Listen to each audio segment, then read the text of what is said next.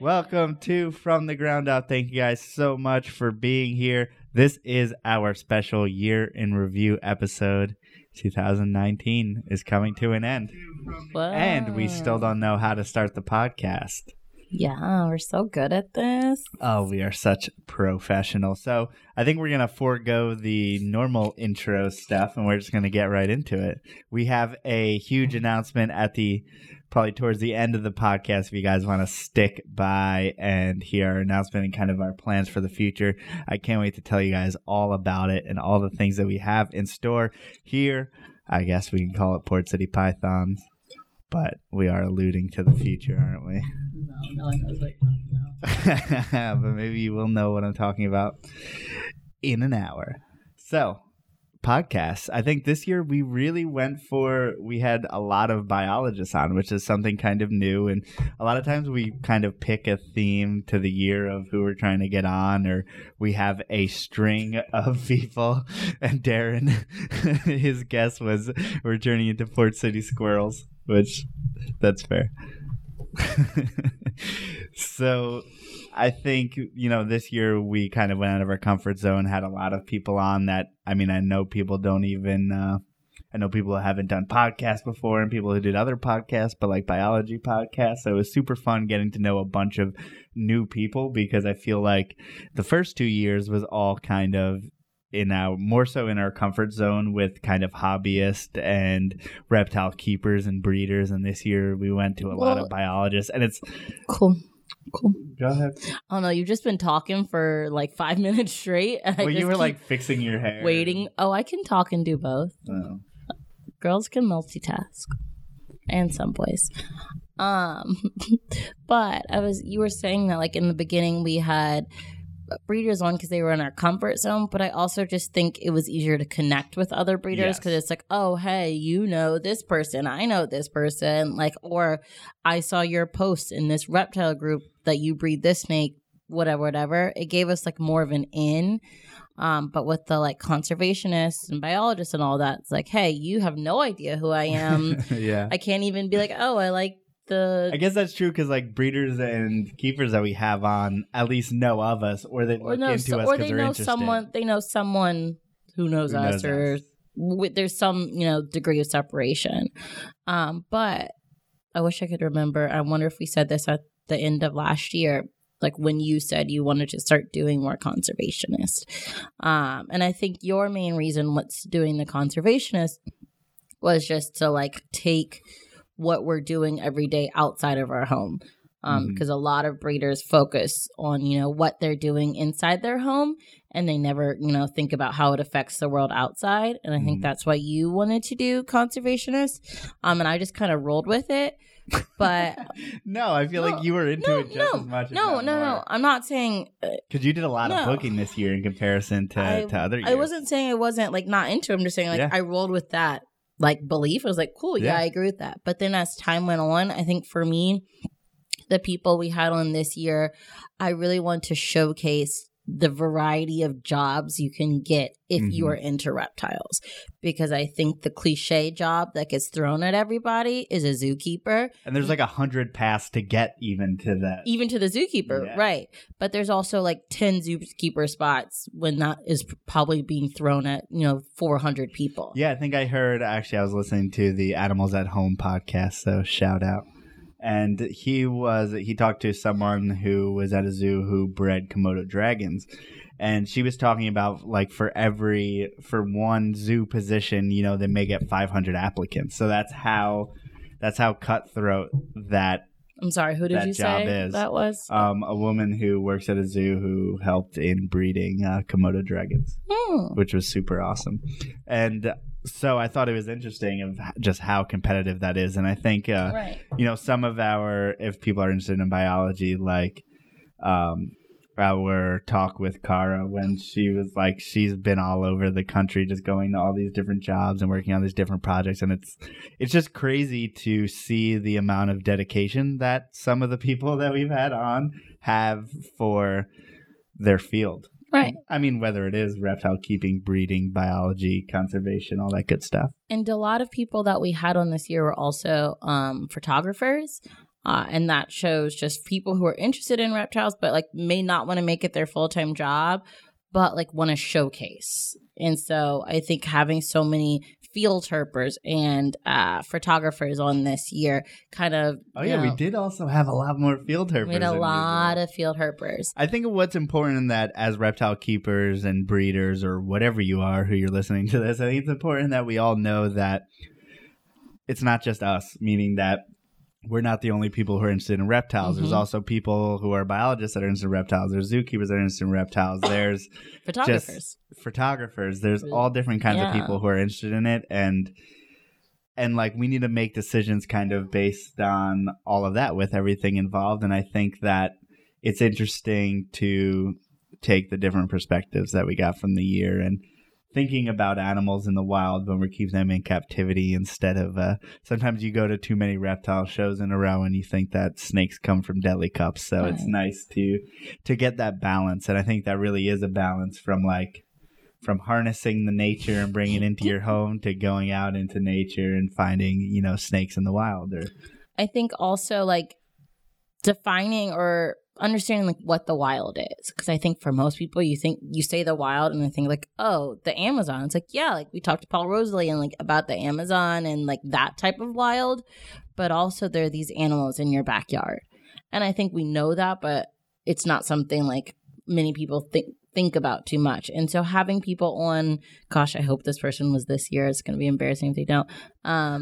Mike Lorette. Yeah, he was this year. In Florida, who does. That's that double F. That double L. Yeah. Lorette. Sorry, but Mike. Having him on, just like talking about like these animals truly in people's backyards. Yeah. I mean, in Florida is like the wild because it is a different world. But that was one of the podcasts I think I remembered a lot. So Mike is the guy who, if you guys don't remember, he actually works at a nuclear power plant. He takes care of American crocodiles, basically. He's a biologist that studies what is going on, basically, with these American crocodiles and how is this nuclear power plant going to be a resource to them, to use. And I think he's doing amazing work, and it's also interesting to think that someone can be hired by a private company to do something like that. It's just amazing. And it's right there. It's not like he's driving, like some people drive 5 hours out of the way. He doesn't have to live in the Amazon. Right. He doesn't have to go to like uninhabited places to find these animals. Like It's just right there. And that truly, I think, is what blows my mind. But then at the flip side, I'm not even going to pronounce his name. The gentleman we had on from the Netherlands, he's going to Morocco and going in water holes, climbing down ladders, pitch dark, and just putting his hands in there and like what he can grab. Like, that is insane. Taking cobras out of wells. I mean, isn't that like TV show stuff? Like that's what someone would do. Like that's exactly what happened. Like Steve Irwin type thing. And you're like, but he's just doing that for his normal life. Like if he was on TV doing that stuff, do you imagine like everyone in reptiles would hate it's hard because when you get into the reptile community, like especially on TV shows and they're dealing with venomous, there's always someone who's like, you're doing it wrong. And it's like, it's almost better just for your peace of mind to just do it. And there's no 100% safe way probably to take a cobra up from a well, from a 30-foot well.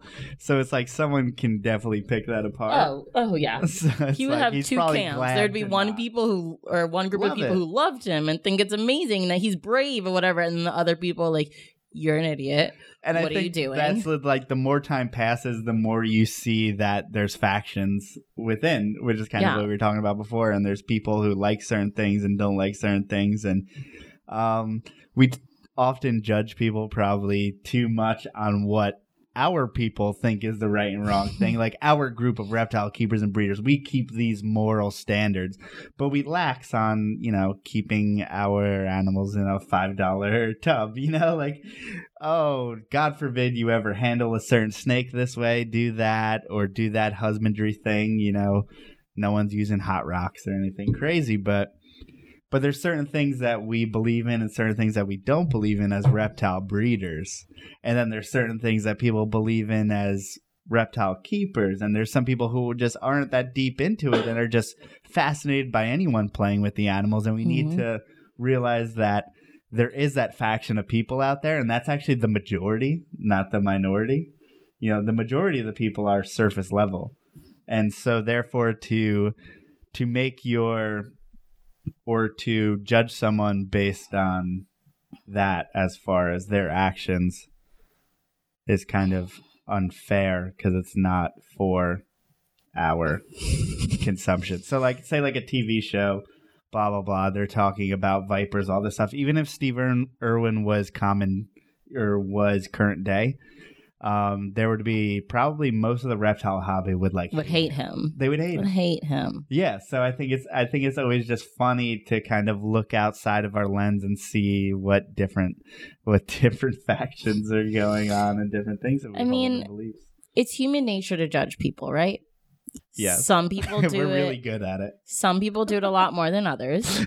I am one of those people. If you've ever met me, you know I'm ridiculously unfairly judgmental, and I fully acknowledge I wish I wasn't that way, but I kind of No, you're not. You're not. You're really? not. Babe, you're somewhat. You always call me out for being judgmental. Yeah, that's true. I'm less. You're less. Which I don't know. Oh, whoa. Kyle said, did you give yourself a haircut? Damn, what, are you saying his haircut's bad? Oh, wow. Okay.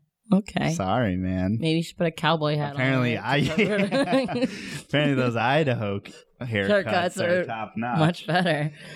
Sorry. That totally threw me off. But we are naturally judgmental. Some people are better than others. But I think I think the whole thing is, if you weren't a judgmental people, some people aren't better than others.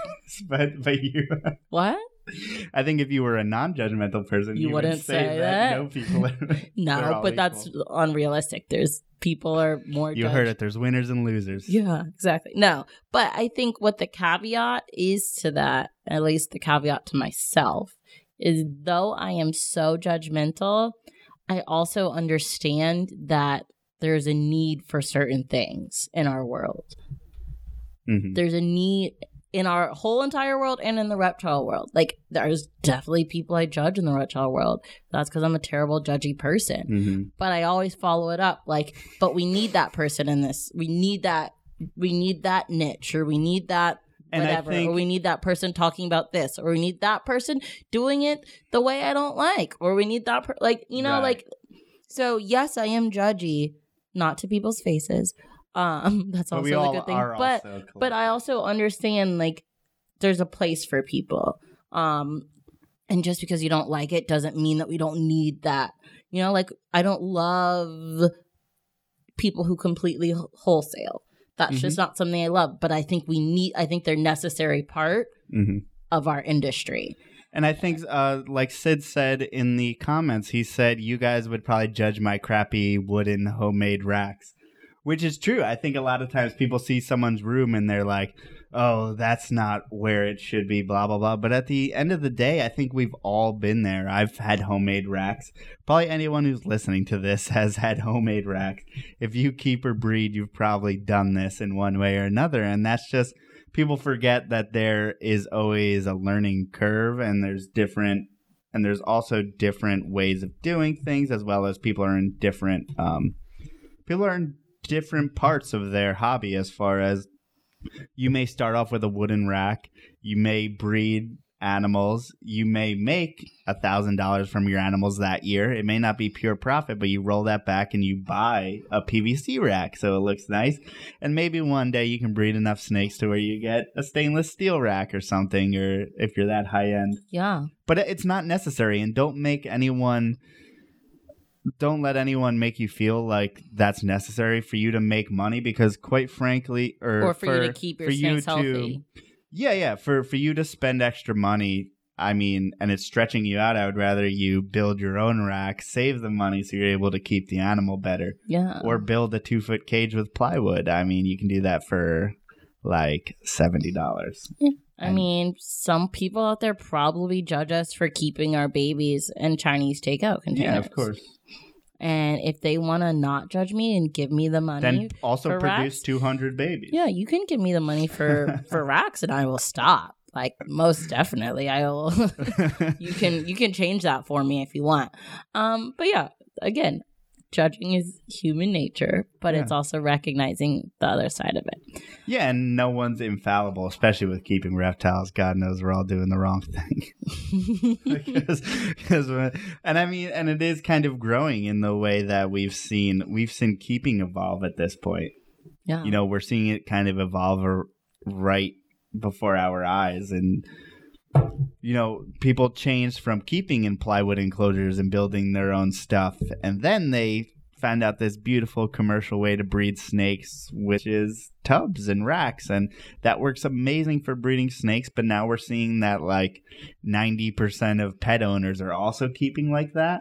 And I think we're seeing a swing back to more pet keeping and more building nice vivariums and stuff like that. And that's kind of stuff that we've been interested in lately. And it seems like people are kind of ready to do more for their animals. And I'm kind of excited about that part of the hobby. But we've rambled on. I don't even know. How do we create this first 18 minutes of podcast? Me, because I'm real good at rambling. But I wanted to talk. Sorry. Yeah. Yeah. Oh, are you going to do the segue? No, I was going to do the segue. But another part of human nature, I'm really good at these, is wanting to grow. So while our goal for like our guest was like conservationist and kind of that thing. And we don't pay much mind to what's going to be. We know when we book a guest pretty much, you know, who's going to be a big show and not, but we don't make our decisions based on who's going to be a big show or not. So. Right. And some of our best podcasts may be, or ones that we enjoyed the most may not be the most listens. The ones that are listened to the most may not be the most we enjoyed. But for the most part, we enjoy all of them. Sorry. I have to answer Darren's question. He said, do you think other teachers judge you breeding snakes, and what is the perception? No. I mean, not because they're teachers. They judge me. Because they're humans. Just the rest of society. I think if you keep or breed snakes, you're gonna get used to that eventually. Yeah, but actually, one of my coworkers, her mom owned a pet shop when she was younger, so she also like kind of understands it. But yeah, I don't think it has anything to do with them being teachers. Also, it probably also matters like what part of the country you're in. It seems like people in the South generally hate snakes. And people up here are a little bit more forgiving, probably because there's less snakes and there's no dangerous ones, like for the most part. So I feel like public perception kind of depends. But it also depends on your school, what type of school you're teaching in, like all that kind of stuff. So I wouldn't say as a whole teachers judge me for anything. They just don't. They actually kind of like it because then I can bring the snakes in and with the kids and stuff. Yeah, which you don't do too often because I have children who eat things. Things in their mouths. Yeah. And so one teacher is okay with it. Most are just scared of snakes, just like the rest of the world. So it's not too much different than the rest of my life. Wow, Kyle Phillips is going in on you tonight. I'm sorry for people not in the chat. Okay, so like I said earlier, another aspect of human nature is growth. So is it for everyone? Yes. What we're trying to do. Well, if you let me finish, growth isn't something I think that matters as much to you, but it's just kind of part of my human nature. I really like setting like benchmarks and trying to reach them, except when it comes to working out. But in like all the rest of my life, like I really like being like, okay, I'm going to get here, except I do it in working out. When I like go run around the park, I'm like, okay, go to that stop sign. Yeah, I got to that stop sign. Now I can walk. Those kind of things. I like making like attainable goals for myself. And so with our podcast, at first I was like, oh, this month I want What I don't like is making goals for things that I can't control. Because it'd be like, I need to really put my all into the, you know, at the end of the day, there's some things you can't control and there is a natural path, but. Yeah, so, but I still like doing it. Yeah, true, you're right. I don't have full control. That's why, over it, because I would go crazy if I just thought about the numbers and we wouldn't be doing this anymore. So it's like, that's why I haven't taken that. But I need you to have that. At the same time, I think a lot of times we think our podcast isn't growing for whatever reason, but then you go look at the like, quantitative numbers and it's like no, like the numbers don't lie. Like the qualitative view of it, like how we feel about it, you know, is obviously biased in some way. Or if we've never felt stop different. cutting me off. That was a terrible accent. Sorry, people, or an accent voice I just made. You keep cutting me off. Jeez, I lost it. But our view of our podcast is obviously biased. Or like when we get like a bad comment or like not a great review or whatever, like, oh, like we're not growing, people don't like us or whatever. But looking at the numbers, it doesn't lie. So my goal for this year was to double our listens on SoundCloud. I'm not taking in, iTunes. I'm not taking in Spotify because our biggest source right now is SoundCloud for listens. So last year we got 36.6 thousand listens, which sounds so little now. 36,000, like, I didn't know you would say the actual numbers. I don't know if they matter. They matter to me. 36.6 thousand listens, and this year we are currently at, I believe, you get the fresh nums. I believe wrong one, not podcast app, because you have stupid Android. On the Marty McFly. If I was on my phone, I would be able to do it. Currently, we are at 75,700 for this year. So we have definitely doubled our listens, which we just wanted to say that we doubled it. That would be something to kind of hang our hat on, which is really cool. It's not something that I don't think that was our goal going in. I don't know if we thought that was attainable. But I think that honestly, this upcoming year will be our biggest growth by far. By far. Ryan was surprised SoundCloud was our biggest. I think so too, but that's just where we started. Like, we weren't on iTunes, I think, in the beginning. We definitely weren't on Spotify in the beginning. Yeah, iTunes numbers are not great. And Spotify too, but that's because we've only... I never checked Stitcher. I don't know. Oh, I don't even know who uses Stitcher. But I think Spotify will... we were catching up. I think it will eventually be our number one. This is too semantics for Sorry, no one listening. cares. Yeah. No one cares. But whatever, we doubled it, and it just feels good to know that people are listening and we're getting more like engagement and stuff like that. And we just want to continue to grow over time. So again, this podcast is on SoundCloud, Spotify, Stitcher, whoever listens to that, and iTunes. Check us out. Tell your friends. But speaking specifically of podcasts, we're going to go through our kind of top podcast of the year. Yes. So I'm sure Kyle, he's killing me. I got to stop reading his comments tonight. Our top podcasts of the year, I'm sure you can guess, is Emily and Ed of Snake Discovery. Yeah, and thank you so much to Emily and Ed for coming on, because not only was our top downloaded podcast, it was probably our best viewed video of the year. Yeah, was our of ever, not of the year. Probably no. The DFW one is bigger. No, there's a lot. There's a lot that are bigger, but okay. Yeah, but that one alone, how many? That accounts for like half. We probably got half as many views as we did downloads all of last year of that podcast. So that was amazing. So a big thanks to Emily and Ed for coming on and for sending us shirts. Yeah, and just for being cool people. And we met him at Tinley, which is great.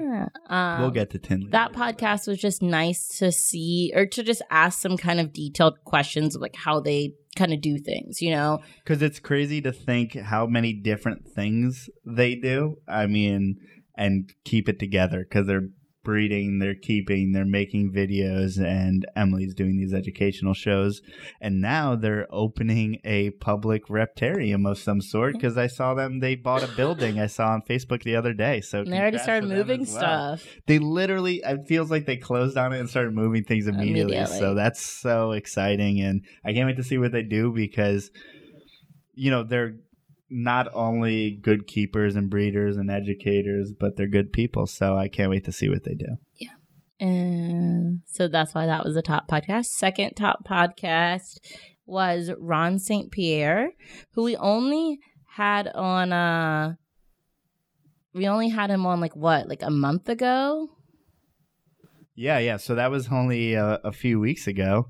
And I mean, Ron St. Pierre's a legend, so I'm glad he got as many downloads as he did. I wasn't sure whether to expect it or not, but I'm glad that it did so well, because, not only is he a legend in the reptile hobby and as far as reptile breeders and someone who's done it full time, for a good amount of time and done crazy stuff for a good amount of time. Kyle just brought up that he made a living catching and like reselling anoles. Like still as a teenager. Who does that? I feel like it's like the pet rock trade. Like I just feel like it is so crazy, but he made a living at it in high school. Like from a teenager on. So if you guys want to listen to a cool podcast, listen to that one. And he's super got some good story. guy. Yeah, knowledgeable, got some good stories, and just hear stuff about the reptile industry over time. And for being such a legend, he was such a nice, normal person. Yeah. Okay, next one.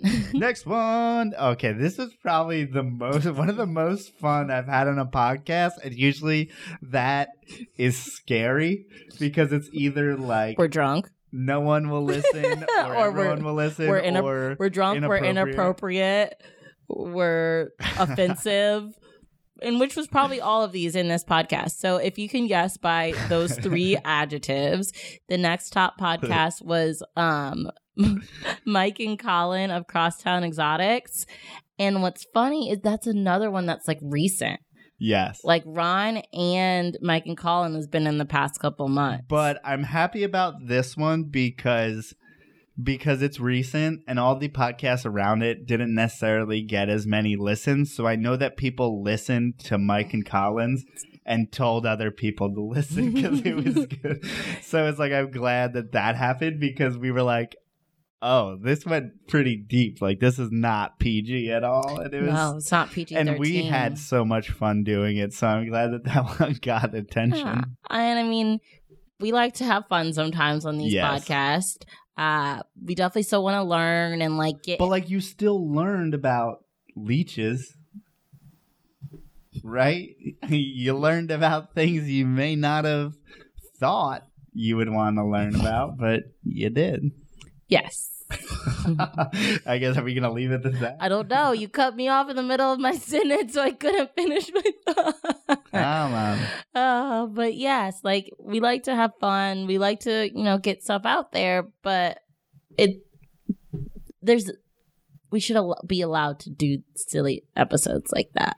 I never want to get to the point where, and we were kind of teetering on this point, are we like corporate enough to treat this that seriously?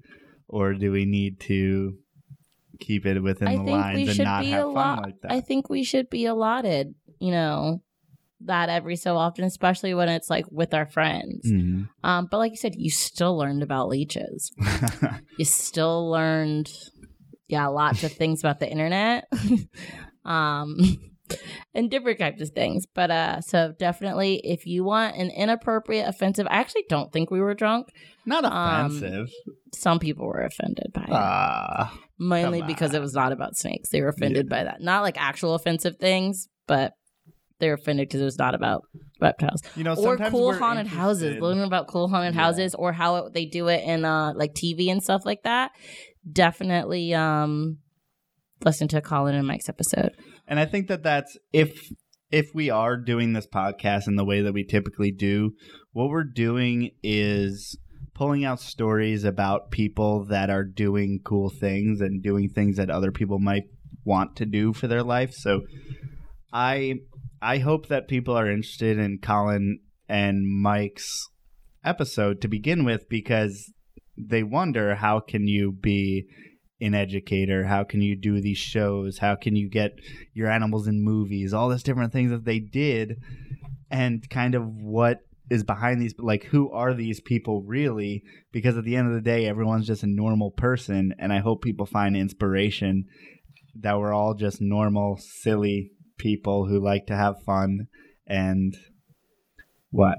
Sorry, someone asked what your beer was, so I was trying to do it slyly. So I hope that that's what gets across, is the fact that, you get a glimpse into people's lives that do very interesting things, and above all else, love reptiles. Love reptiles. And bugs, or whatever people are into. Love animals. Love animals.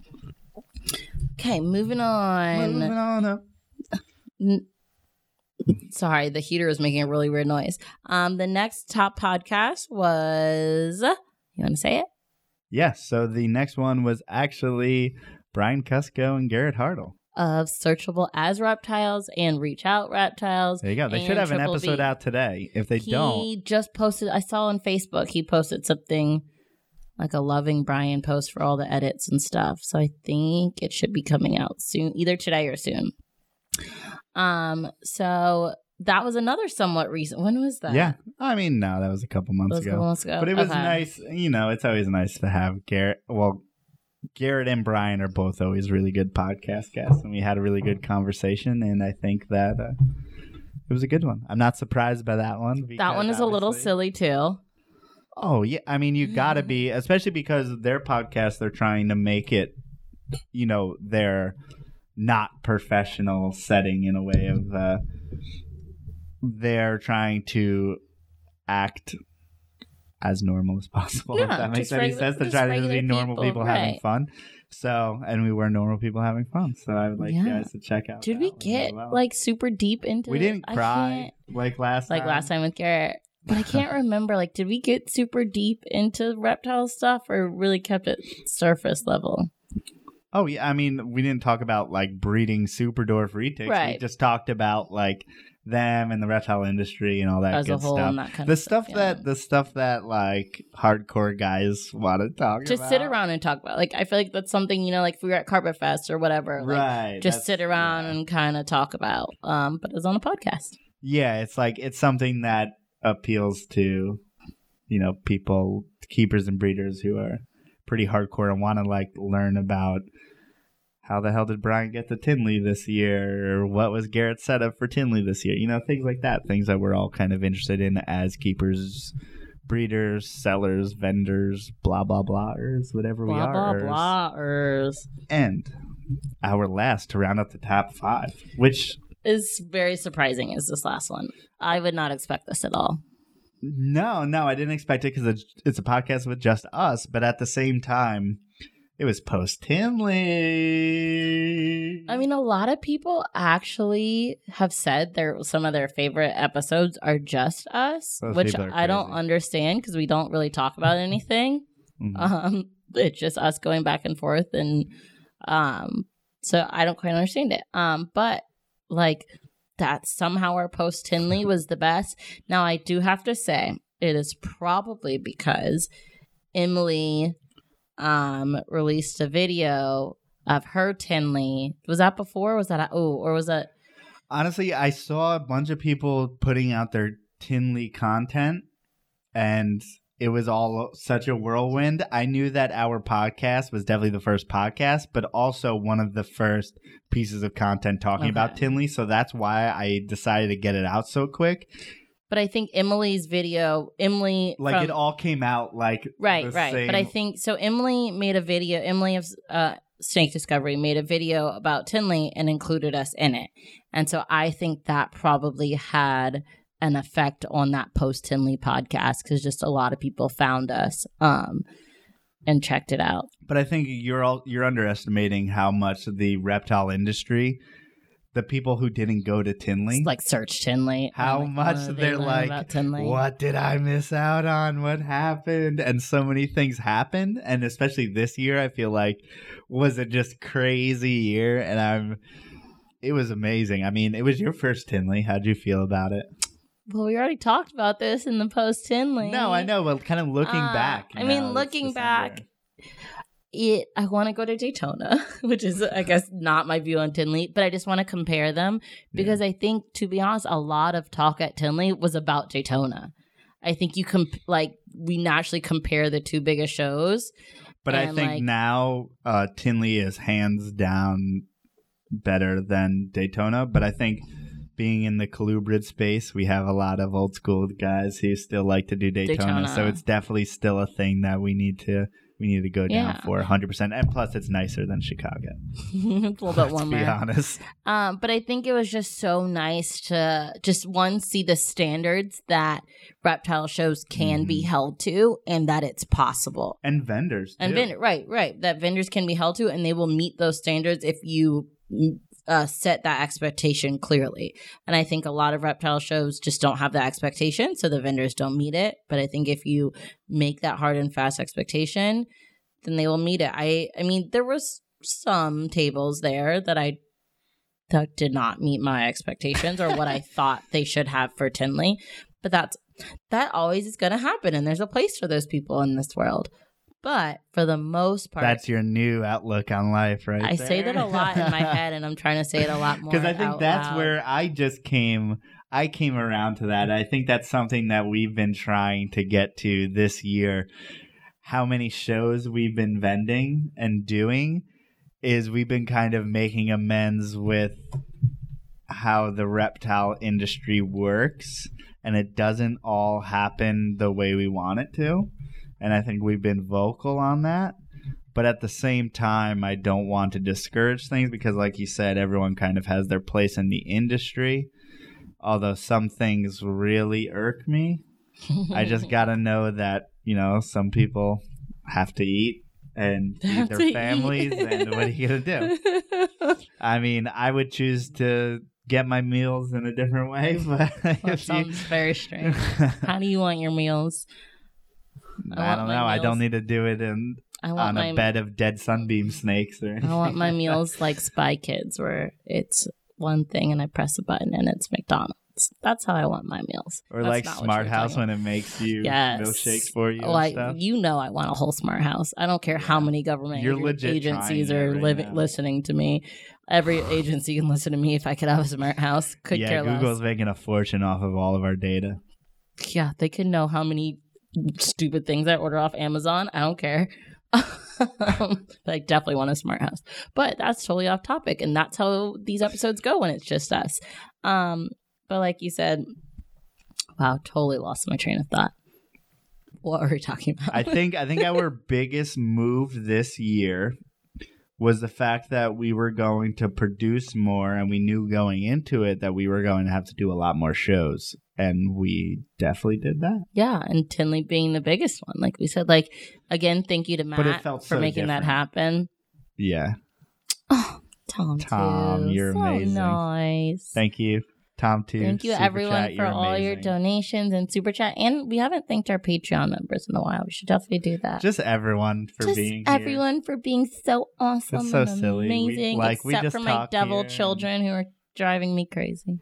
We just talk into these microphones. What we do, and people are so nice. So thank you, everyone who supports us for putting living our lives, man, and trying to get reptile information out there as well. So next review of this year, top experiences. So we kind of talked about that with Tinley, like just going, and it was very kind of like awesome to meet so many people who are like, hey, listen to you on the podcast, like, hey, I watch your videos. And in my head, I'm like, no one knows who we are. We're a nobody. Like, Tinley is so big. There's a sea of legend after legend in the reptile world. In a way, it's kind of a double-edged sword. In a way, you see how high the mountain is, and then at the other point, you know that you're at the bottom of that mountain. But that even at the bottom, people still know you.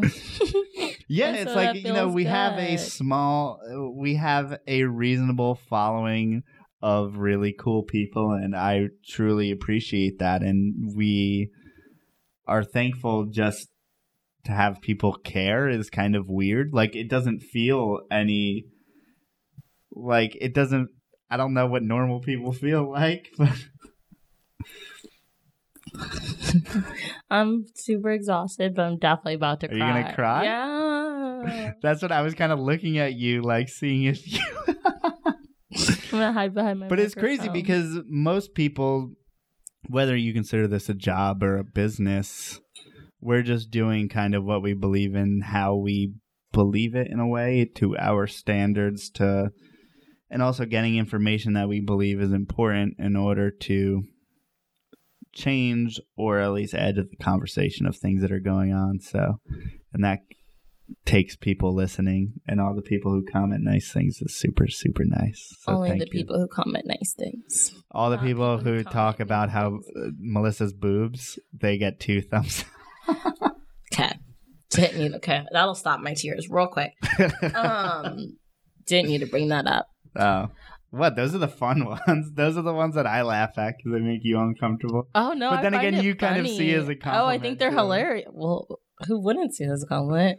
No, I don't know. Some people be like creeps, but at the same, it's like, come on, there's a guy and a keyboard. I just think it's funny. It's hilarious. I mean, they're not gross. Like, if they get gross, I don't get like the gross ones. There's some girls who get like the gross ones. I don't get those, so I just think they're funny. Yeah, like too in depth. You don't need too many details about things. Adjectives, not good. Oh gosh, stop. Let's stop talking about body parts. Okay, other top experiences. Your top experience. So my top experience this year was something, and being in PA, I knew it was a possibility, but going to see Timber Rattlesnakes was really, and thank you to Alan who made that trip possible. He had the passes to go on the mountain. He told me how to get like the reptile stamp. He had the quad. He brought us up and we made that video. So if you guys want to check out that rattlesnake video, no one else watched it. So if you watch it, you might be the first one.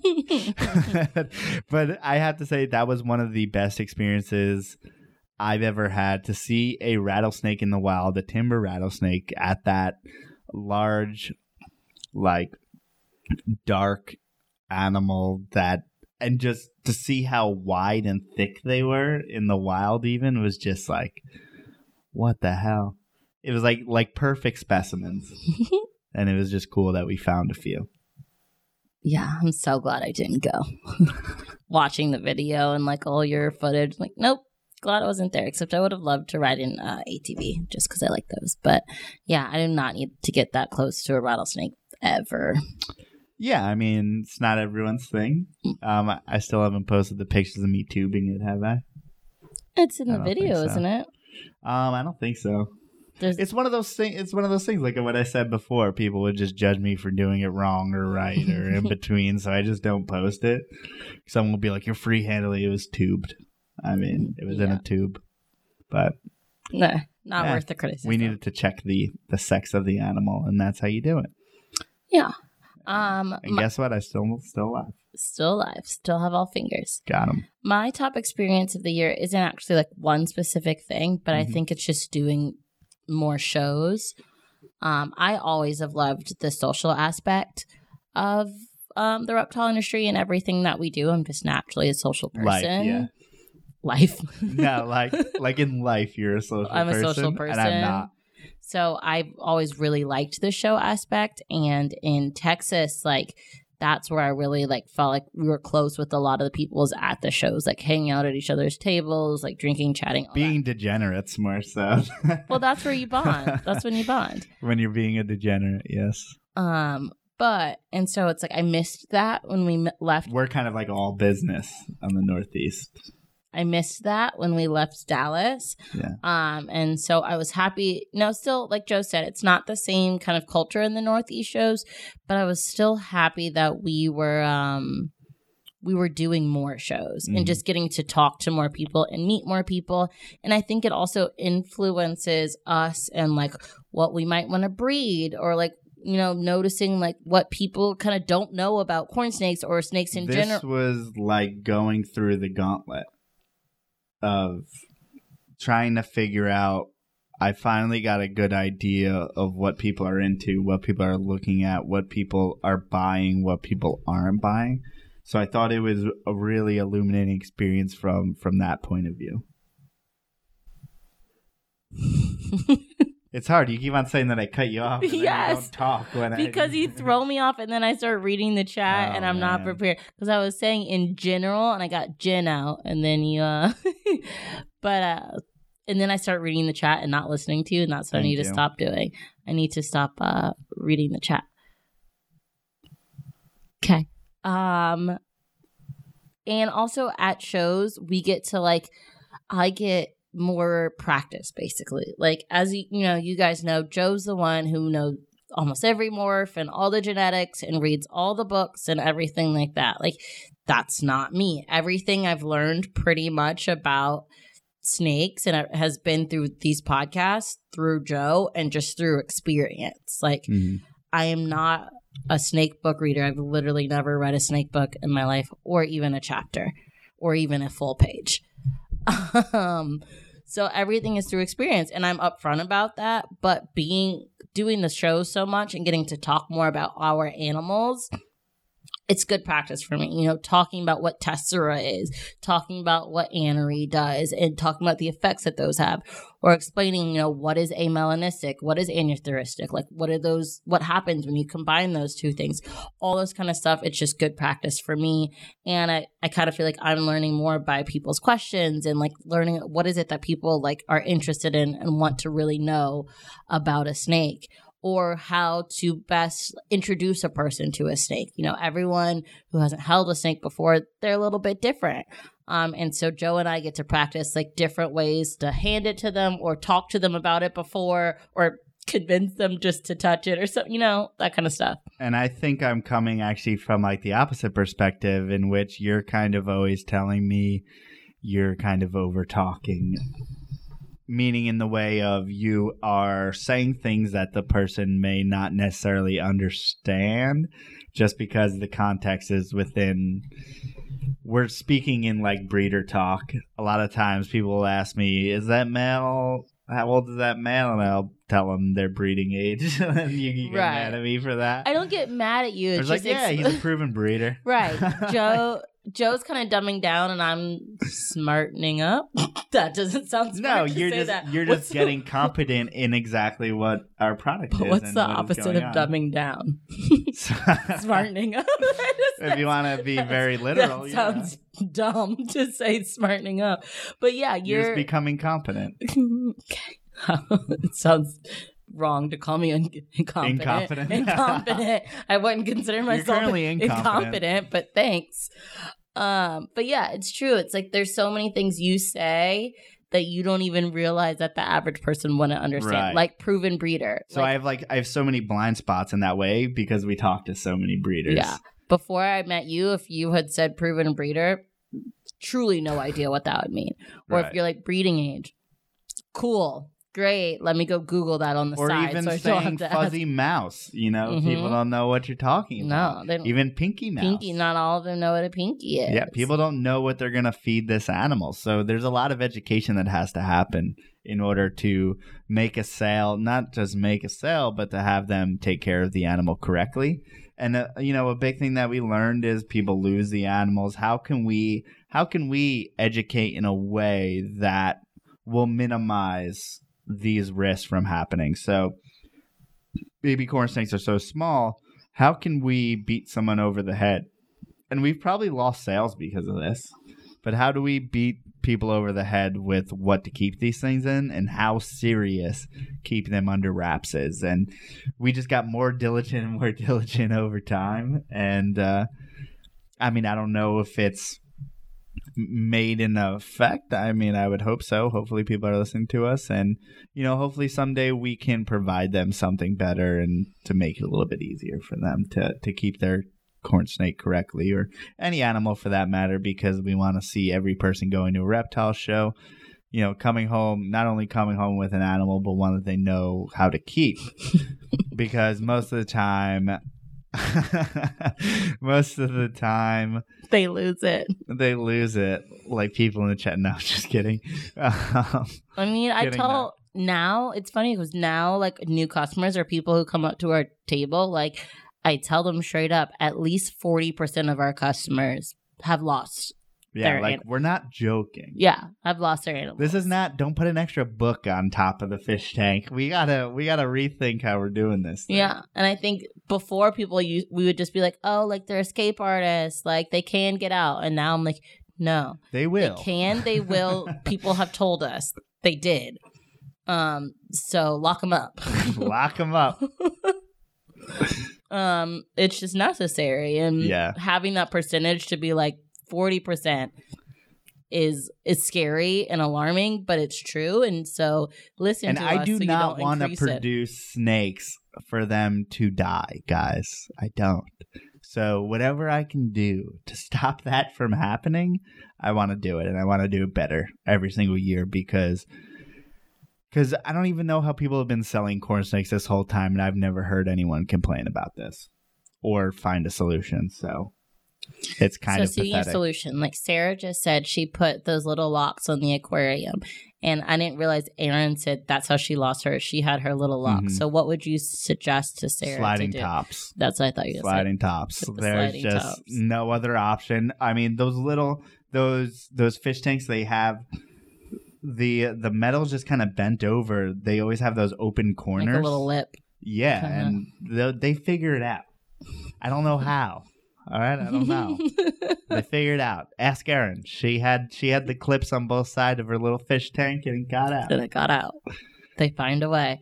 They need the smallest little crack, and they're persistent. Speaking of like a customer, Benjamin Yunker, who, if you saw something back earlier in the year, we showed videos of his time-lapse recordings, and I saw his snake, I mean, for like 20 minutes, kept poking at the corner, just trying to get out for so long. Like, they will keep trying. And then what I found out is that when they do find a weak spot, not only will they get out, but if you put them back in, they're good at finding the same exact spot. They find it again. Yeah, I don't know if they remember it, but they find the same exact spot. I don't know. Definitely. Bringing up Benjamin Yunker reminded me. So we showed his time-lapse videos on these things that I consider a failed experiment called what was the name of it? Ground Bites. So I don't remember, the summer or some point in the year, like, Joe came to me and he was like, I want to do more. Like, I want to tell people more about us. Like, I want to give them more. Not everyone can listen to the 2-hour podcast, but I want people to like hear more from us. And I was like, okay, babe, like, I don't think it's going to work, but okay, we'll do it. And he's like, no, it's just 15 minutes. We can do 15 minutes a day. Yeah, what's the big deal? What's the big deal? So whenever we started it, I don't remember when, we went to Facebook, because you can do Facebook Live, and we're like, we're going to do 15 minutes a day to just talk about whatever, because so many things happen in our personal snake collection every day, or, you know, every week, but we don't get to talk. We don't get to talk about it on the podcast usually, because we have a guest and we're talking about the guest. So the Facebook 15-minute Ground Bites were supposed to be us talking about our personal thing. That lasted. We did it for too long, though. I mean, like, at the end, we were like going crazy. It lasted maybe like a month. No, not even 2 months. Like, no. I think it was like 3 weeks. Who cares? Whatever. We realized, one, we can't talk just for 15 minutes. It is too short, especially with the chat. People would start asking questions and it would just go on for longer. So it was almost like we were doing podcasts every day. Yeah. And it just got way too much. In addition to, our schedules are way too crazy. I mean, I have so much more respect for people who put out vlogs every day, because I don't know how they do it. We couldn't get 15 minutes a day down. Now, caveat, it is 2 of us. I don't know how many people are doing daily vlogs every day with 2 people. I mean, I'm sure there's that. But I mean, but also keep in mind, full-time jobs plus side things that we both do. Right. That's what I mean. Like, I babysit at least 3 times a week, sometimes 4 times a week. Yeah.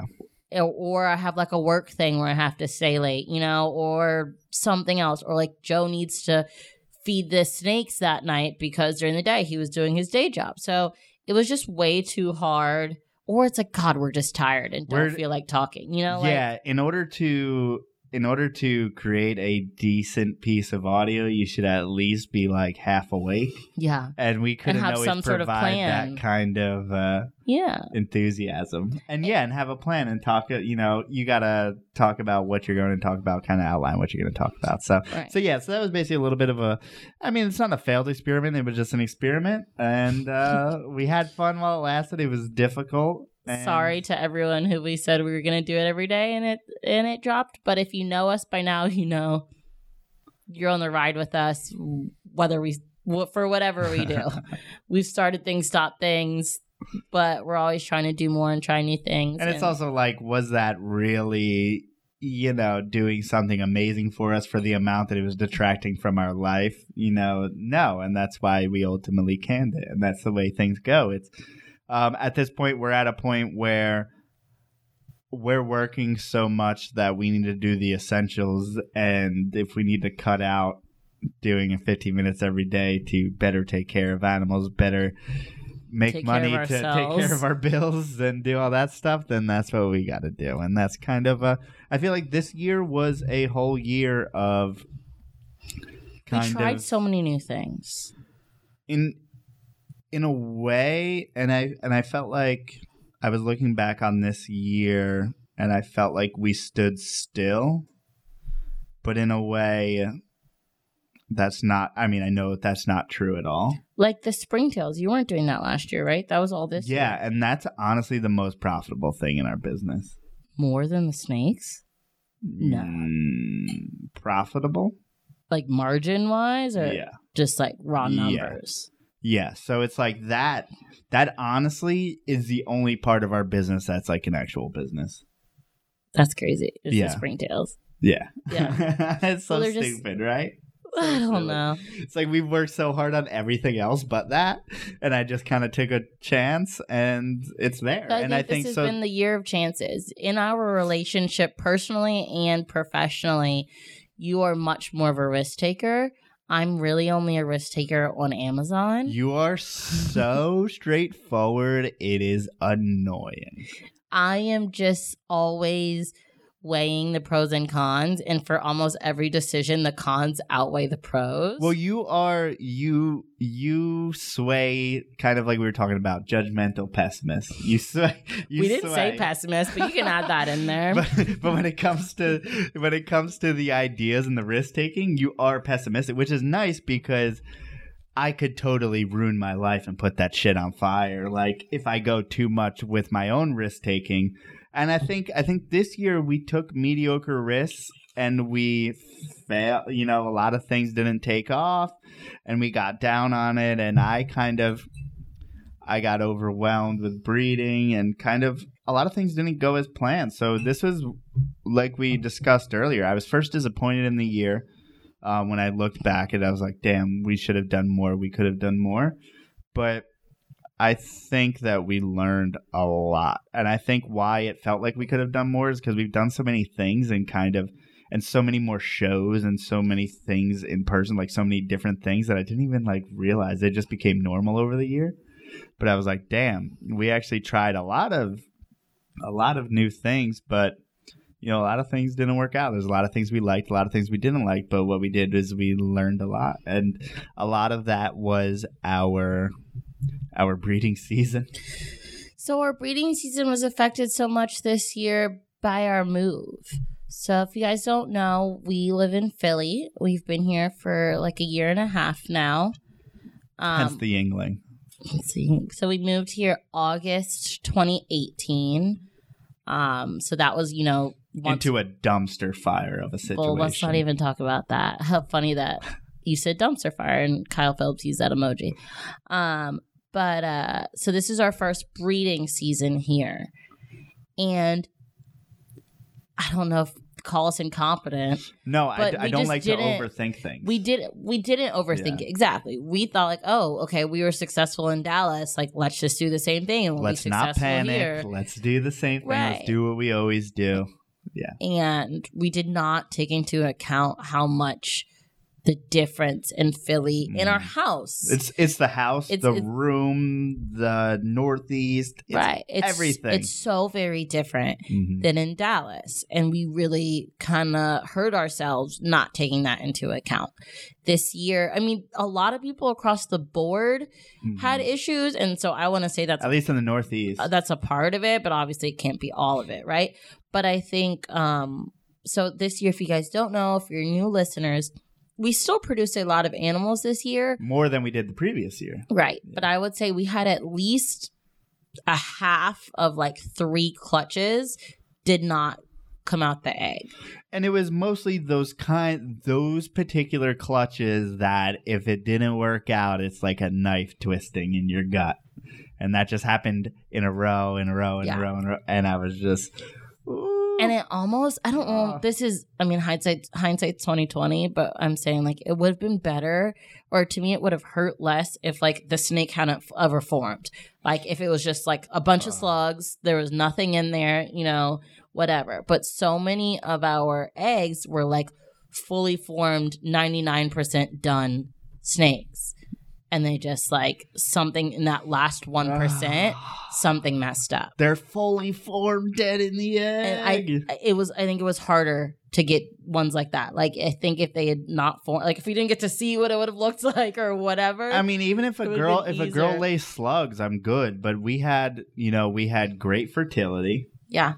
Great fertility like we typically do. And then, bam, we just had these incubation problems. And corn snakes typically aren't hard to incubate. So it's kind of silly to think that we had these problems. But these are things that we got to think about in this upcoming year. And that's part of this learning experience that we're talking about this year. So definitely like more changes we're going to make as to how we incubate eggs. Whether it's, making a closet, putting insulation in, and like all, whatever it is, we're definitely going to put more thought into it this year just so that we can have a better season. And Aaron, we do not usually cut eggs. We did cut some this year just because we would have, 3 come out the egg and then it'd be 4 days have passed and the rest aren't coming out. And I'm like, what is going on? And I didn't see any more success from cutting. And so they were donezo. Yeah, that's why we cut them. But we don't usually cut. It's not like because they didn't have an egg tooth. It's not like half of our babies came out with egg without egg teeth. Egg teeth. Egg tooth teeth. And it's so it's just kind of, and it's hard when it was, the palmettos. Oh, no. No, the palmettos didn't get that. Was a whole separate thing. That's a whole separate thing. But there was a lot of clutches that could have produced some really, really awesome animals, and it didn't happen. But like Todd Danielson said, it's something to learn from. It's definitely something we learn from, and it's definitely something we're going to try harder at next year. It's one of these seasons that I hear people talk about, and they're like, yeah, every once in a while you're going to get a bad one, and it's going to sting, but you're going to keep on going, and I feel like that's exactly where we hit. It stung. Yeah, and one of the big reasons it stung is the palmettos, like you said. Yeah. So we have 2 het palmettos, a male and a female, and our plan was to breed them last year because palmettos are both Joe and I's favorite morph of corn snake. It is just beautiful. There's just nothing else like it. Like, especially when their eyes are like as big as their head. Stop. Their eyes are beautiful. Beautiful blue eyes. Beautiful blue eyes. And but if you listened earlier, we did not produce any palmettos this year because when we put the male palmetto with the male het with the female het, they did not go. And our first thought was like, well, we at least want something. So we put the female with someone, or do we put the male with someone else, or we put the female with someone else? We put the female with someone else. We put the female with someone else. And so we did produce some other animals, but we, for some reason, and just the height of it all, forgot that we put her with someone else. So the whole time that the eggs are incubating, we are thinking we're getting palmettos because we had completely forgotten. Because I had seen her lock with the het palmetto, but I did not see her lock with the other ghost. Right, we didn't realize she had locked. And so we put her back with the male het palmetto later, and they did lock, but she had already locked with the ghost male earlier. Right. And so that was really, really hard. I think if we had seen the lock and accepted it while the eggs were known while the eggs were incubating that we weren't getting it, but it's you see the eggs and it's like hatch day and then you see one pip and then it's brown and it's like that's not a palmetto. We still have a chance. And we kept waiting more and more like, oh, okay, none of these are palmettos. We messed up. And then all of a sudden there's a purple one. And of course it's dead in the egg because we couldn't have the ghost het palmetto come out. We had to have just normal tessera het palmettos and normal het palmettos come out. We couldn't, of course, have one of them live that it was a ghost het palmetto because that would be too easy. So, so that's where we are in the palmetto project. It was a little salty. It got a little salty there and... but we're learning. But we had a lot of first breedings. Yeah.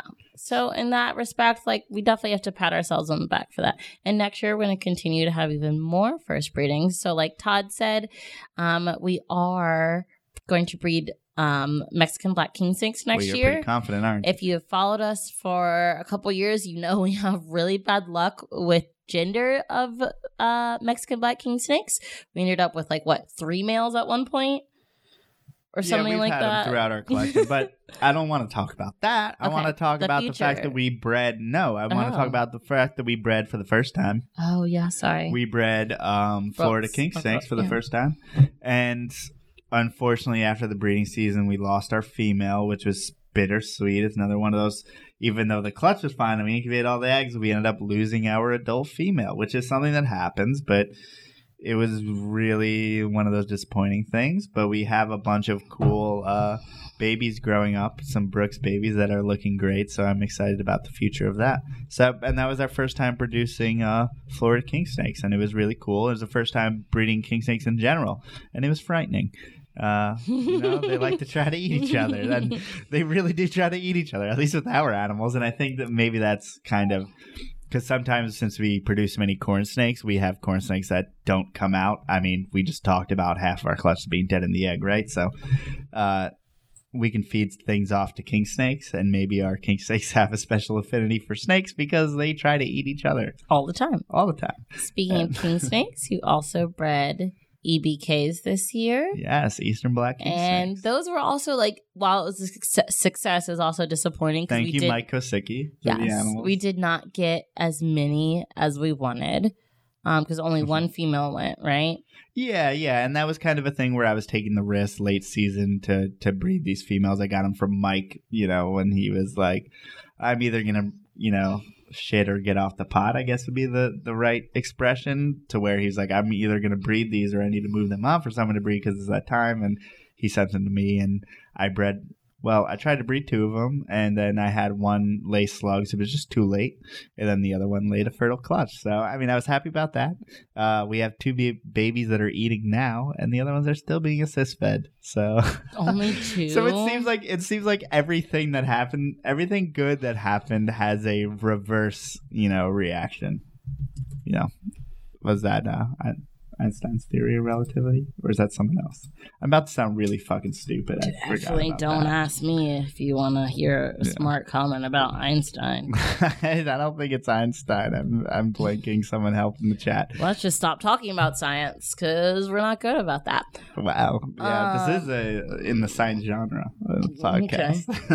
Okay. So other than that, you bred, and I feel like some of these I'm saying you bred because I definitely didn't have help. Or I did not help breeding anything other than the corns. I was definitely there, a part of and into the corn breeding, but pretty much everything else I was not into. Specifically the Louisiana pine snakes, because I want nothing to do with them, period, ever, for infinity. Yeah, so that's your reaction to us breeding the rare snake in North America. Thank you for your support. Remember I told you I'm judgmental, even of snakes. Yeah. So we did end up having, and our girl laid 2 fertile eggs with 1 slug. And just to have a Louisiana pine snake in my collection has always been, and I've had them, for 4 to 5 years now. So 5 for our elderly adult male. And then our female, actually, I tried them at 3 years. Turns out they like to go at 4. So people have told me that most likely you're going to have to breed them at 4 years old. And that was exactly the case. So, and honestly, I had someone hit me up earlier and they said their female's 3. They're trying it out. I don't know what's happening. I was like, it's that extra year, man. I don't know. And it proved right for that person too. So females need to go 4 years. And that is fine with me because this was our 4th year. And I probably have the only video of them copulating. I haven't seen anyone post a video of them copulating, so if you want to see that, it's on Instagram somewhere. Maybe we'll post it as a story later. Yeah, we should do that. Because, I mean, they're very interesting animals into the way that they hate humans, so they don't want to be seen by you. So while they're breeding, I definitely didn't want to be near them. But it turns out they actually kind of hate each other, too, when they breed, because, they didn't just like corn snakes. Eventually they'll submit and then they're static and they're in one place breeding. No. The Louisiana pine, the female was always trying to get away. So the female was always pacing the tub and the male was always just on her back riding along. Yeah, and she was trying to get away from him while copulating, while if I opened the tub, they would hiss at me and while copulating, while moving around and hating each other. So it's like, it's silly. It's so silly. But we ended up hatching out 2 beautiful baby Louisiana pine snakes, which I'm happy about because they come out like the size of baby ball pythons, and they eat like they could eat an adult mouse when they first come out of the egg. It's amazing. And they're ferocious. And they eat. They eat. They eat. There's only 2, so obviously sample size is much smaller than corns and kings. But they do eat because they're little voracious everythings. Well, they don't like take off the tongues. They're not like that kind of thing because they get too angry. So you they're the like you drop it in and then you leave it. Too angry overnight. to eat. Also, I wouldn't want my hand in front of them for that long, to be honest. So Sarah's Inspiration asks if you can breed king snakes together. And yeah, so Florida and California, of course you can. It is, they're both Lamprepeltis, same genus, as well as they are actually same species. There's different subspecies. Lamprepeltis guttata. Could you do so you can breed them together with without a a problem. goinai? Oh yeah. Don't get any ideas though. I have no interest, but no interest, but I was just wondering. Okay, we are over an hour. I only want to do this for an hour, so let's get to our big announcement. We're all 19 people watching right now. Da-da-da. But there's more people listening. There will be later when we release this in the future people 30,000 listening. downloads. That's what we're getting next year. So kind of the year of changes, and to continue with changes and understanding like our followers more, understanding our audience and our customers, just understanding all of you guys better. We felt. Do you want to say it, or are you okay with me saying it? No, I kind of wanted to add it to what you were saying, to where kind of everything about this year has led up to educating us to where we need to be to make our next step. Meaning like all the hours of the shows, those months where we literally did a show every single weekend. All of that prepared us and gave us the knowledge to make the next move, because we realize what's working, what's not working, and we can adjust from there. So a lot of what we saw this year is that our corn snakes aren't going to the people who are listening to this podcast. For the most part. No, this is a conversation between enthusiasts, what we're doing right now. So I love reptiles beyond normal comprehension, which is the same with if anyone who's listening to this, you like reptiles beyond normal comprehension. And I'm glad that this exists to further that enthusiasm. But we also realize that all of our corn snakes are going to pet for the most part. I can name 3 people in the chat right now who have our corn snakes. So thank you for them. It's only 3 out of the 80 we sold this year. Way more than that. Yeah, and I mean, there's even clutches of animals where we're like, oh, the people who are looking to breed will often get certain clutches of ours, and people who are looking for pets are just looking for the animals that look a certain way, and they buy those, which is also another interesting thing. But a majority of our customers or people who buy from us are first-time pet keepers, or people, it might not be their first time, but they have no interest in breeding these right now. They might have 6 corn snakes, but they got all of them because they like how they look, or they really like snakes, but their breeding isn't where they're trying to go. And they're also not deep in reptiles. They like reptiles, they're into them, but they don't want to know about a guy going to Morocco climbing in holes or about the super dwarf drama or whatever any of that is. And so we felt like it was best to actually create a separate YouTube channel for those people, because we always felt so conflicted, like, oh, our podcast is on here, but then we have to make videos and we don't want to dumb it down, right? We don't want our podcast to be like only for first time keepers, or like we wanted to keep our podcast where it was, but we also, since we produce more podcasts than we do YouTube videos, we didn't want to turn people off who like came to our channel and are like, oh, this is all like higher level podcasts. I don't want to subscribe to these people because I'm going to get all these notifications for a podcast that I don't want to listen to.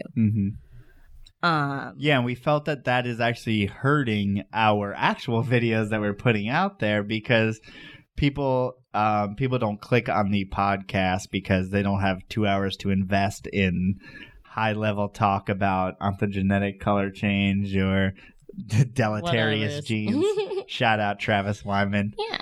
He was in the top 10 of our episodes this year. But yeah, I mean, it can get deep, and I understand most people don't want that. And therefore, we're going to make kind of base level for people who are just looking to keep animals. I think oftentimes, like you were talking about, that person doesn't necessarily want to talk about some guy herping in Morocco, but they may want to get as deep into keeping their one corn snake, which is what I really want to pay attention to, is people that they actually love their one corn snake so much that they want to provide the world for it and do everything that they can for it. And that's a different person. That's someone who's trying to seek, happiness through their animals and also through the keeping of those animals. So we want to produce content, just tell people how to keep, tell people how to do all the beginner things that we are all into, that we all got started doing, and kind of walk people through it. So I think that we're going to start something like that. And then to go along with that, we are actually starting, and we're going to be launching a new YouTube channel, which is going to be Port City Pet. And I'm going to put Port City Pet, the link to it, down in the description. I would love it if you went to go follow it, because we don't get any of the perks. We don't even get to make our own thumbnails unless we have like 1,000 followers, which is kind of a pain. So right now, if you go to the Port City Pets YouTube channel, you won't see any. So it's Port City Pet with. Excuse me, I'm going to mess that up a lot. Port City Pet.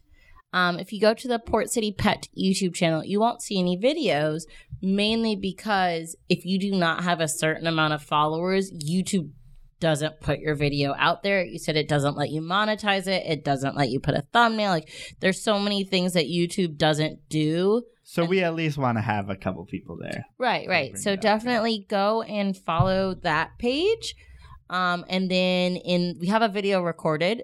We just want to wait to put it out. But this is just, and it's not saying that like, okay, like Aaron has 10 snakes now.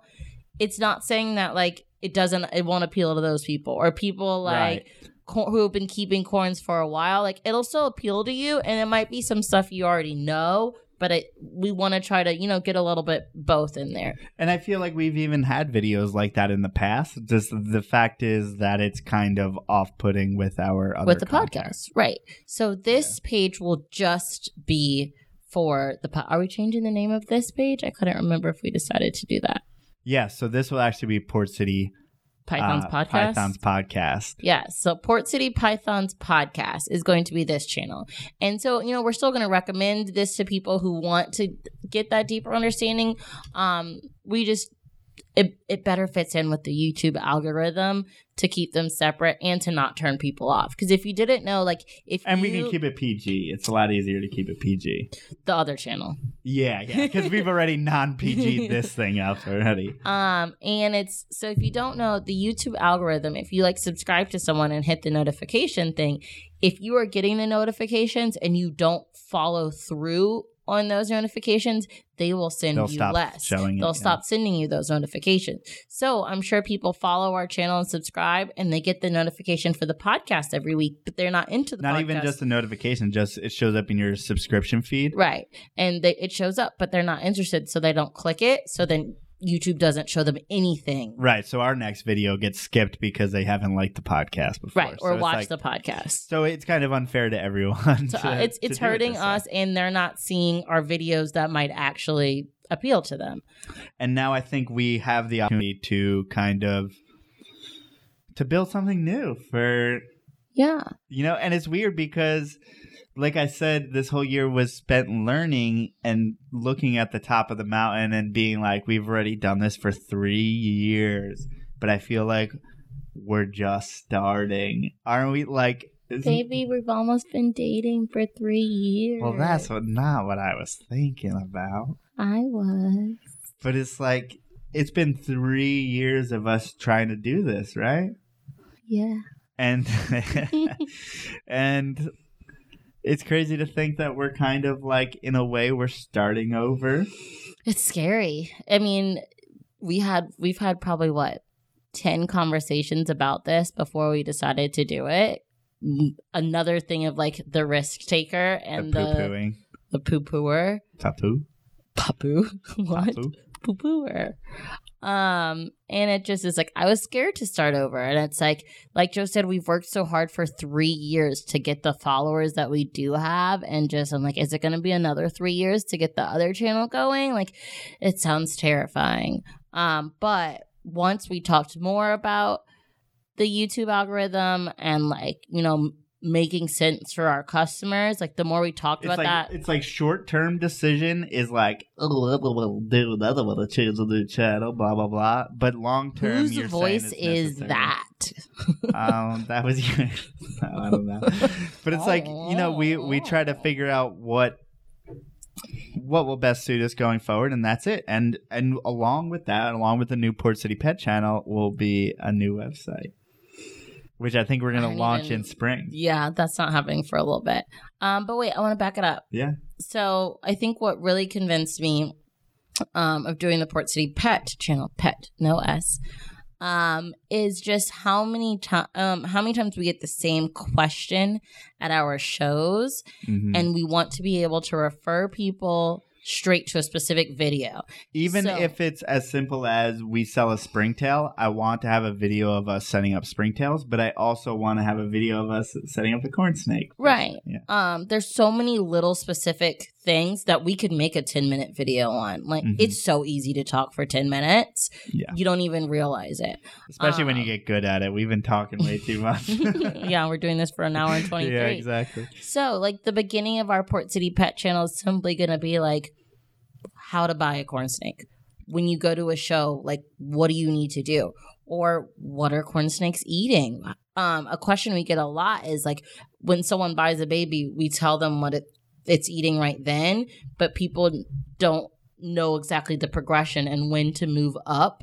And I think there's definitely a lot of misguided information about moving up the size of feeding for corn snakes and like how often, whatever that is. So things like that. There's just no visual representations. No one's brought this education to the next level for a lot of these pets. And I don't want to just stop at corn snakes. I would love to go to a local breeder of ball pythons, talk about keeping ball pythons, talk about breeding or keeping crested geckos. Right. So we want to get very specific and answer people's questions. And it's not, and we're not talking about like breeder setups. We're talking about keeper setups. So it's not like, I think a lot of times we educate people to keep how we keep.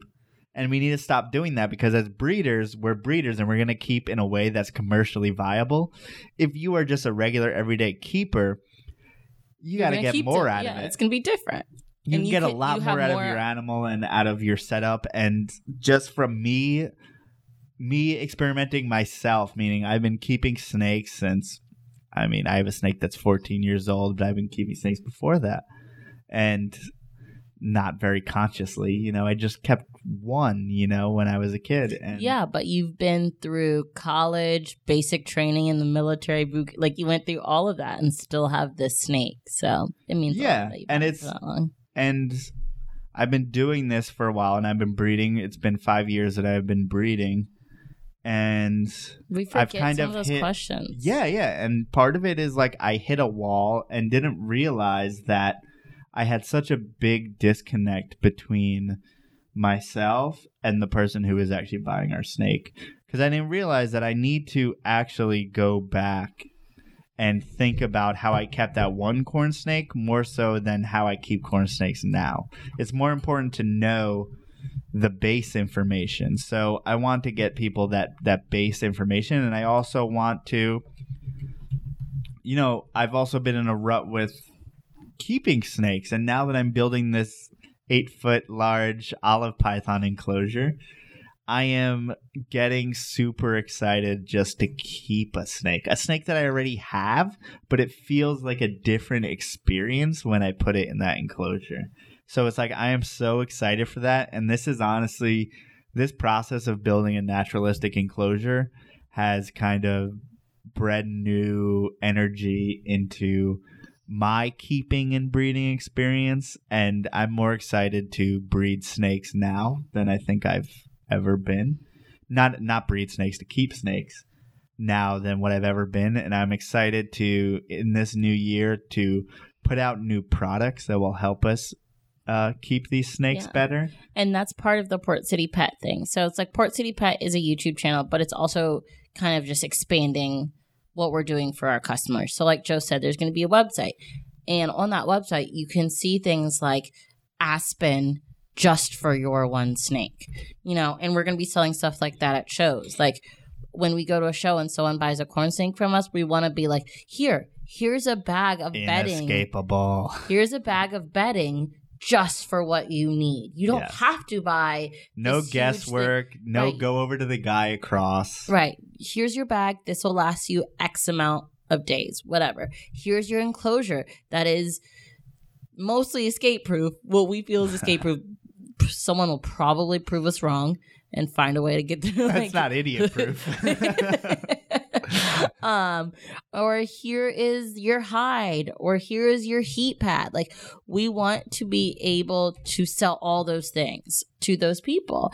And so it's just us expanding our mentality into those keepers and connecting more with our market. And ultimately, I mean, keeping snakes better. I mean, ultimately, if we're able to provide all these different things, people are keeping their snakes better. And that's really, I'm sick of people coming up and telling me that their snake escaped. So I'm excited to, and whether this is a 5-year journey of us trying to solve this problem, that's fine, because I already know how I'm going to solve it. I don't have the money to solve it. Yeah, it's just making the money to do it. So it's like, we're going to take baby steps to get there. So it's like, I don't know if people realize that building, whether it's building a company or a product or anything like that, or just creating any vision into reality, is that if your vision is good enough, it's going to take you years to get there.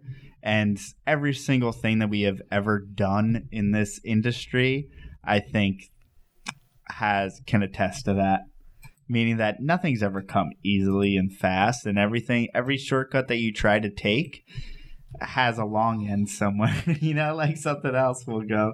And it's like, you can't acquire a bunch of animals and be rich in a year. I mean, everyone knows that, I think, at this point. And that goes for every single thing. So we're going to be building this up, and I'm so thankful for you guys to be here in this present moment and to support us right now. But it is going to be so much different, I feel, next year when we're doing this. I'm saying this because I want to put it out there, because I can work harder to make it a reality. Yes, to reach puberty. I've been trying. We always want to, try new things and best support people and everything like that. So it's like, while we are, adding this new YouTube channel and all of that, we're also, I would like to dip our toes more into breeding king snake, excuse me. Now, not a lot, because Joe and I have also had many talks about, like, what is our max capacity for... She's going to have to start taking care of these animals. What is our max capacity for breeding snakes? A couple of our podcasts even talked about that. Mm-hmm. Like, what is your threshold? And for our, like, house status and time status right now, we're pretty close to that threshold. But I kind of want to breed some more king snakes just because I like them. But I hate them. You don't have to work with them, man. If you had to work with them, you'd be like... But babe, the Brooks came out eating all... that's great. What I'm saying. The EBKs Brooks are different. Great. I'm not trying to do... No, EBKs are perfect. EBKs... They don't eat. Oh, well, but they don't want to eat my finger either. That's the nice part. Get a Cali King, and it's a different story. I'm not doing any Cali Kings. Okay. No, we're done with Cali Kings. Okay, thank God. We're done with Cali Kings. I had a flashback. But I would love to do more Brooks. I think the Brooks are great. They don't eat us. Or they're fucking crazy, man. No, they'll eat you. I held the Brooks. The mama Brooks, she was great. Oh, yeah. They're sweet until they get into feeding mode. And it honestly, I've seen such a jump in like breeding season and stuff like that, they seem to be really seasonal with how they act. Really? Meaning like when she was used to being fed and when the male was used to being fed, they just were crazy. And the Brooks will launch out of their enclosures and wrap up a pinky and fall on the floor type of thing. Yeah, the Brooks are pretty crazy. Yeah, I mean, king snakes are just way more food intense. We do have one baby that's only on live though. I have one of our grow outs. Really? One of our holdbacks? One of our Brooks. It. Yeah, I don't know why I always had live from the beginning and still on live. King snakes are fun, but they're easy to get going. They're definitely have a lot more energy than our corn snakes do, and you have to watch your fingers just a little bit more. And they musk a bit more, and they bite a little bit more, and when they bite, they don't let go. But like, I love the goinai. Dude, that snake is absolutely nuts. Yeah, I know. It's funny. I said I love goinai, and I asked Joe for a goinai for a year, and he got me it. Guess how many times I've touched it? Twice. Because it's psycho. Oh, it's nuts. It's so much fun, though, because it's a little guy. And so maybe I don't want to get into kings, but I just really like how they look. Well, and also that snake's not really a biter, more of a flighty guy, which is not. I don't mind that really. Yeah, we're also going to be getting into rat snakes soon, kind of by accident, or by association with Mike Kosicki. We have a blue-eyed Lucy rat snake. Uh-huh. What else do we have? And the het leucistic. So we're going to be breeding those hopefully not this year, but next year. We have black rats. Yeah. We'll have gray rats. Yeah. Gray rats in a very long time. Okay, well the black rats though are not this year but next year, right? Yeah. So like we're going to be expanding our those are corns. Never mind. We don't have two Everglades anymore, right? No, just one. Just one. They got out. Like corn snakes or rat snakes do, which are the cousin. But yeah, so we're always trying to do more for you guys and expand and kind of find what we're into and what we want to do. Yeah, there's also things that we do and legitimately like our heart isn't in it, so we move on. And that's also, part of the thing. And I think that part of expanding into products this year has been an eye-opener in different ways. And I reached one failure and I stopped. But the one success is still ringing true from something I did about a year ago. So it's like... Yeah, so Joe's always said, his passion is breeding snakes, but if he wants to make this a full-time job, the supplies are kind of the where to go. And because I would be miserable if I had to sell snakes for money. I just can't do it. Yeah, supplies and springtail stuff like that. Everyone said feeders, the feeder people are set for life. Everyone always needs feeders. It's not an easy job. Don't get me wrong. No, but it's something to do. It's something that's always, I think will always. It's always in demand because people keep snakes. And same with supplies. And so we definitely want to try to, come up with different supplies and different ways to package things for the one snake keeper or the two snake keeper. And we can actually further the hobby. I think a lot of times, and one of the eye-opening things for me on breeding things like corn snakes is the fact that breeders for so long have been breeding just for looks and not the overall health of the animal. And I think that kind of shows through. And I think that us breeding prettier corn snakes, although it is kind of moving the phenotype to the next level, it's creating awesome animals that people can breed into the future. That's one way of creating a legacy, right? But I feel like we have the opportunity in a space that we're in right now to change the way that people keep snakes in general or think of snakes, because I think that we're still very rudimentary on all. I mean, guys, go back and listen to the Social Rattlesnakes podcast with Melissa and Joe, and you'll see the fact that these snakes are a lot more than we give them credit, and that we can take their keeping to the next level. And I think that's exactly what we're going to do, and we have the opportunity to do so. It's one thing to leave your legacy with the most beautiful purple coral ghost corn snake you've ever seen, or pink and purple corn snake you've ever seen, and it's another thing to make keeping better for the millions of people who keep animals and the millions of people that will keep animals into the future and the future of the hobby. Because quite frankly, if I can set up an enclosure that has naturalistic materials in it, looks good, damn does it look so much better to someone writing a law than a tub with paper towels and one water bowl in it does. I'm sorry. That's just it's when you take strangers into your collection and you show them the way you keep, they judge you, and it's negatively. And I want to be a positive part of this hobby, and therefore I want to move it forward, and therefore I want people to see it as a positive thing, and that keeping is not breeding, and therefore keeping includes large enclosures that are done nicely and are given a lot of attention to. So I'm much like Benjamin Junker, who's in the comments now. He's one guy who he's starting to have a lot of animals, but every single animal is in like a amazing enclosure with custom backgrounds. Benjamin put so much effort and thought into any of his, and they all have cameras in them, right? And it's like, though we're not saying you have to do that, like. Right.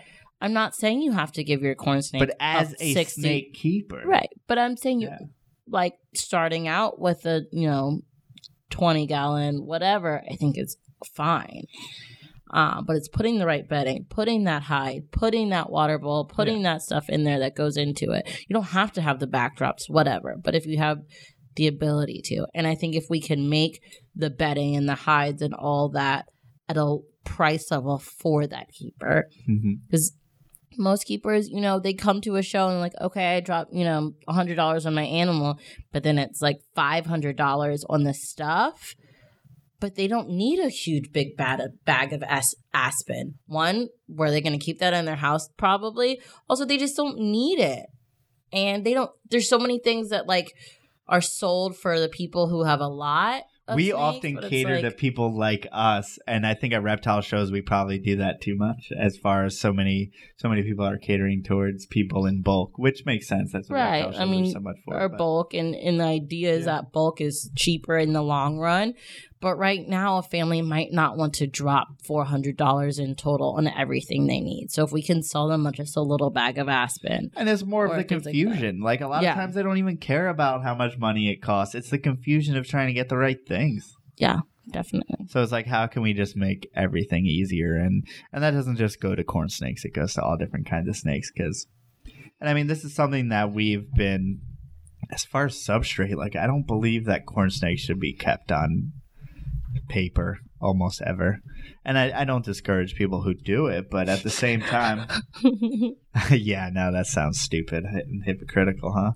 But I don't discourage people who do it, but you can see the fact that our baby corn snakes need that 2 to 3 inches of aspen to go and hide, and they'll use that to their and I think that enriches their life and keeps them more secure. So that is something that I believe and that I want to perpetuate going forward, that we can think deeply even on and I don't want to speak for breeders and stuff like that, because I know that everyone's got to make money and your profit margin is taken down if you need to provide enclosures for everything, but we can do a lot for our tubs. So we can make the most out of our tubs, and then I can educate the keepers. Just know that when I say things about keeping corn snakes, it's going to be more catered on that Port City Pet channel. Is going to be more catered towards the keepers. Therefore, what are we doing on this channel? Just talking to breeders, but we can talk directly, basically, to keepers. And if I tell you need 3 inches of substrate, I mean that's just a general rule of thumb. If you're a breeder, you may know what you're doing. And I respect everyone's way of keeping in every which way. And I'm excited to get this new kind of stage of business, of life, of all this thing going on. Because we weren't able to invest much money last year. We were kind of looking to just keep it going and do a bunch of reptile shows. And we sure did. And it was an amazing time, and it was great meeting all of you guys who have been to all of our shows, and so many people who are in the live chat, like Benjamin and Erin, definitely for sure, people who are local that met us at the shows. All these other people have been in the chat for so much, and we appreciate you guys as well. And but just all the people that we didn't know, but now we know just for going to these shows is great. And we want to continue to do the shows, but maybe sell supplies while we're selling animals as well. And I'm waiting for Melissa to come back because I was going to close this podcast, but now she's mysteriously gone. So now I'm trying to talk to myself. It is eerily hard to talk to yourself for this amount of time, especially when you're me. But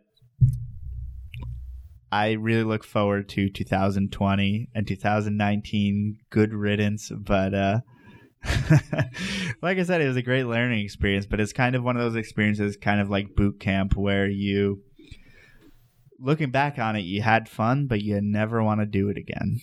So I definitely never want to do this year over again, but I do not regret anything, and we had an amazing time. And I hope you can all go follow us on Port City Pet on YouTube. And I hope just everyone's excited for the new year, because I am. And here's Melissa. Finally, thank you, God, for coming back. Whoa. So I was going to close this thing out. Okay, go follow Port City Pet. Port City Pet on YouTube. I will put the link down in the description. I just bought portcitypet.com. I figured since we were going to announce this, I had to buy the domain so that no one was stealing under us. That's scary. Yeah. I thought you were just going to make it like a tab in the other one. Never mind. We'll talk about this later. Not for the podcast. Yeah. On Instagram, we are Port City Pythons. On Facebook, we are still Port City Pythons. Obviously, it's so maybe weird. We'll change it eventually on Instagram, but I don't know. Not for now. For now, we'll Port City Pythons. Here, this is going to be Port City Pythons podcast. And then we have Port City Pet. Yeah, I don't know. Maybe we'll change it. It's confusing, but just some things are still in the air. Yeah. And I mean, like, our business cards and everything still say Port City Python. So, yes. Okay, guys, have a good night. Have a good rest of your year. Have a good holiday time. And if you don't celebrate the holidays right now, happy holidays. Have a good couple of weeks. Everyone celebrates the end of the year because it has to happen. There you go. Whatever it is you're looking forward to doing in the next year, I suggest you go for it. Whatever it is, do it. You'll feel better about trying at least. And if you fail, that's okay also. If all your babies are dead in the egg, it's okay. I was talking about life, not just reptiles, just in life and everything. Like, you know, the new year is always a time to reflect and make goals. It's either a time to get, I mean, most of the time it's a time to start new, even though it's nothing changes. It's just a number changes, but it's a good way to block your time and say, I'm going to put in this concerted effort for this amount of time, and we're going to see what happens at the end of this. And I'm excited to see what happens at the end of this. Yeah, and it's also the year that the Saints and LSU both win it all. You know. You're making some assumptions, but yeah. That's funny. Todd said the non-risk taker, go for it. But yeah. Go for calculated goals. Meaning like go to school and go I don't know. Go work out. Everyone. Like I should be. Or whatever. Yeah, that's you're like on that now. That's the normal goal that everyone makes. You know, like, oh, I'm gonna work out or eat healthier or whatever. So make those attainable goals. But yeah, okay, let's actually end this. We started this intro. Yeah, for sure. Thank you guys so much for listening. We meant to do this for an hour, but it's an hour and 45, which is okay because our podcasts are usually 2 hours. So hopefully with just us, you put up with us for this amount of time. Yeah. Okay. Good night. Thank you guys so much for listening. PortCityPythons.com, PortCityPet.com. There's nothing there, but you can go see the blank screen and know that I own that shiz because I wouldn't say this without owning the domain. Thank you guys so much for being here. End it. End it. End it. Send it. Ooh, 2020. Here we go. We may have something. Next year. I may put out a podcast before then, but it's a super secret one that's been hidden for months. I'll tell you later. Okay, bye. I forgot about it for a second.